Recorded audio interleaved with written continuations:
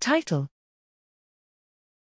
Competing decision-making systems are adaptively chosen based on individual differences in brain connectivity. Abstract: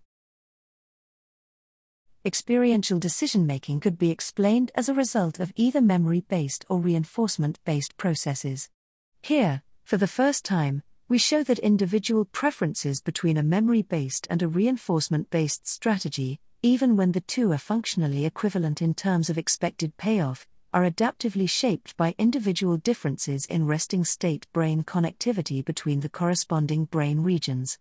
Using computational cognitive models to identify which mechanism was most likely used by each participant, we found that individuals with comparatively stronger connectivity between memory regions prefer a memory-based strategy, while individuals with comparatively stronger connectivity between sensory-motor and habit formation regions preferentially rely on a reinforcement-based strategy.